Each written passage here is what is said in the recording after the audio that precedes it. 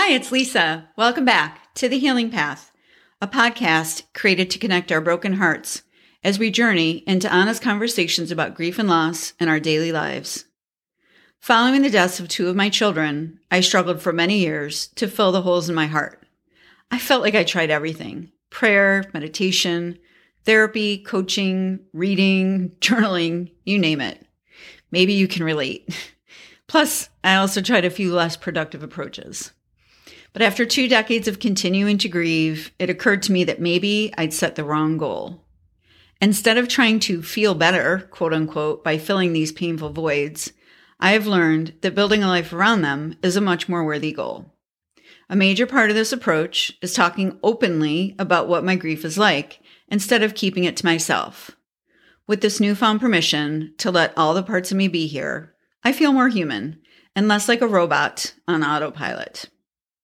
So I created the Healing Path podcast with the hope that sharing our stories in a mutually compassionate environment will help us to stop working so hard to hide our scars from ourselves and others and start wearing them proudly as the medals of love that they are. So thank you for joining this episode of The Healing Path. Today I'm chatting about a post I entitled Moonset. I'm a sucker for a great sunrise or sunset. I not only set my alarm to wake up good and early every day, I go out of my way to get up before the sun, even when I'm traveling or on vacation. Wherever I am, I enjoy seeing how the movements of the sun will take shape, and if I have the chance, I like to photograph the landscape. I don't really think about the moon rising or setting, but I do think there's something calming about a big full moon, one that sits on the shoulders of the land and lights up the sky. It's mysterious. It's curious. It's healing, and it's also bold. It's one of those experiences that words don't accurately capture. But whether we look for the moon to rise and fall, the same way we look for the sun to rise and fall, or fail to ever notice either, the moon is spectacular. Earlier this week, I was up at 0:30, getting ready to bolus feed Zach. As I walked toward the kitchen, I noticed beautiful light coming from the woods, which abut the back of Zach's house. That can't be the sunrise, I thought, as I meandered to the kitchen to decide whether I would first make a cup of coffee and then feed Zach, or the other way around.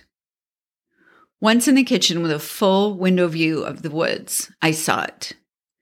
The huge, perfectly rounded moon was perched just through the tree line. It was massive and almost transparent looking. I got my coffee and watched it fall fairly quickly, the same way the sun falls rapidly off the landscape of the ocean at sunset. It was there. It was strikingly beautiful, and then it was gone. For the first few months after retirement, I enjoyed the luxury of not setting a wake-up alarm. I let myself sleep for the first time in my life since I was a teenager until I was rested.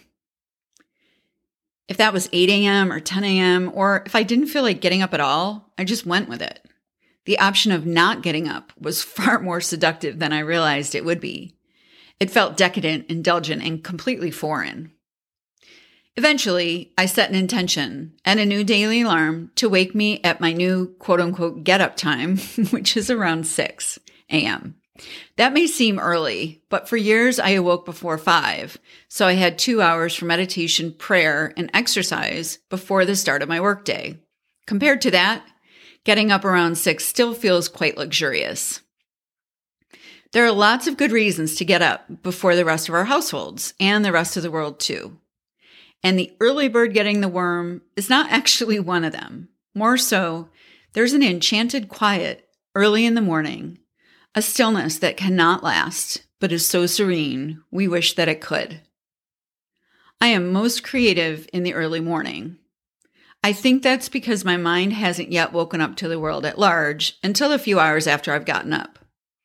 And those hours are sacred to me. Just the trees and the wind and the eventual sunlight. And on this morning, a few days ago, there was this magical moon. It was a vision and an experience I'd have missed had I slept in until after it was light out. The thing about getting up early is that it's a gift we can give ourselves over and over again.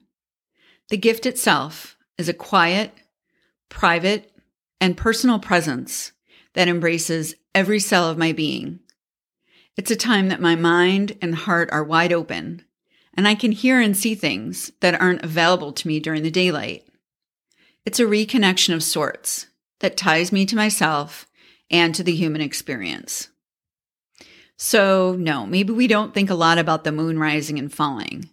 But now that I have described just one morning where I got to see it sink into nothingness on the wooded horizon, I'll think about it more.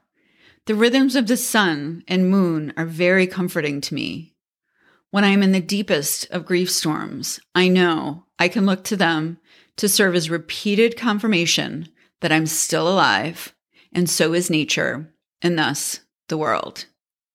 It does not stop the pain, but it's hard to argue with something as striking, peaceful, and present as a huge translucent moon when it's just the two of you in the early morning darkness. It's almost like a secret whisperer, inviting me to take part of that early morning quiet and subtleness into the remainder of my day. I don't set an alarm on Sundays. Everyone needs a day to operate without a schedule and live a little spontaneously. But on the remaining days, I don't take a chance that I will miss something as glorious as the moon set I recently witnessed.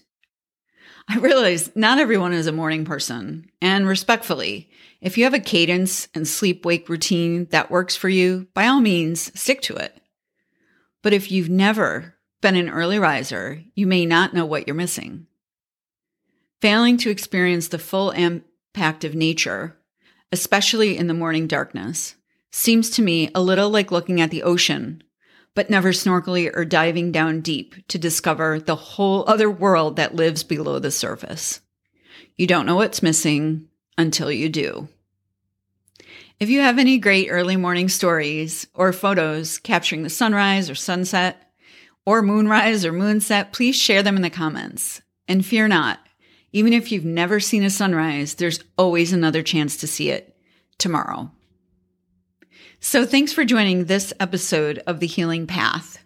Appreciate your interest. And this moonset it was just a surprise to me in my early 50s and the literal thousands of sun rises and sunsets that I've been present in. I've never really looked for or seen this type of an image coming just from the moon going down. It was striking. And it's just a reminder that there's just this part of the morning that is so serene and sacred. And if you haven't ever tapped into it, I highly recommend it. It's a great way to set yourself. And hey, like I said, if you're not an early riser, that's okay. I actually, though, would encourage you to go ahead and try to get up to see the sunrise sometime, maybe when you're on vacation. I know that's a tall order, but it's just so powerful. If you haven't experienced it, I highly recommend it. And then if you want, you can always go back to sleep, but you might just be in such a happy, energetic place that you won't want to waste that experience. So either way, here's to sunrises and sunsets and the reminder that we're still here, that nature's still here, that we're still alive. Anything we can do, say, or be to remind us of that, I think is worthwhile. So again, thanks for checking out this episode of The Healing Path. And if you have any comments, I'm not sure if you can post pictures there, but you could also send them to me if you wanted me to post a sunrise. My email address is info@lisamcfarland.com, and or just post your comment online at lisamcfarland.com. So with that, have a fantastic day and stay present, stay grateful, and stay healing. And as always, thanks for listening.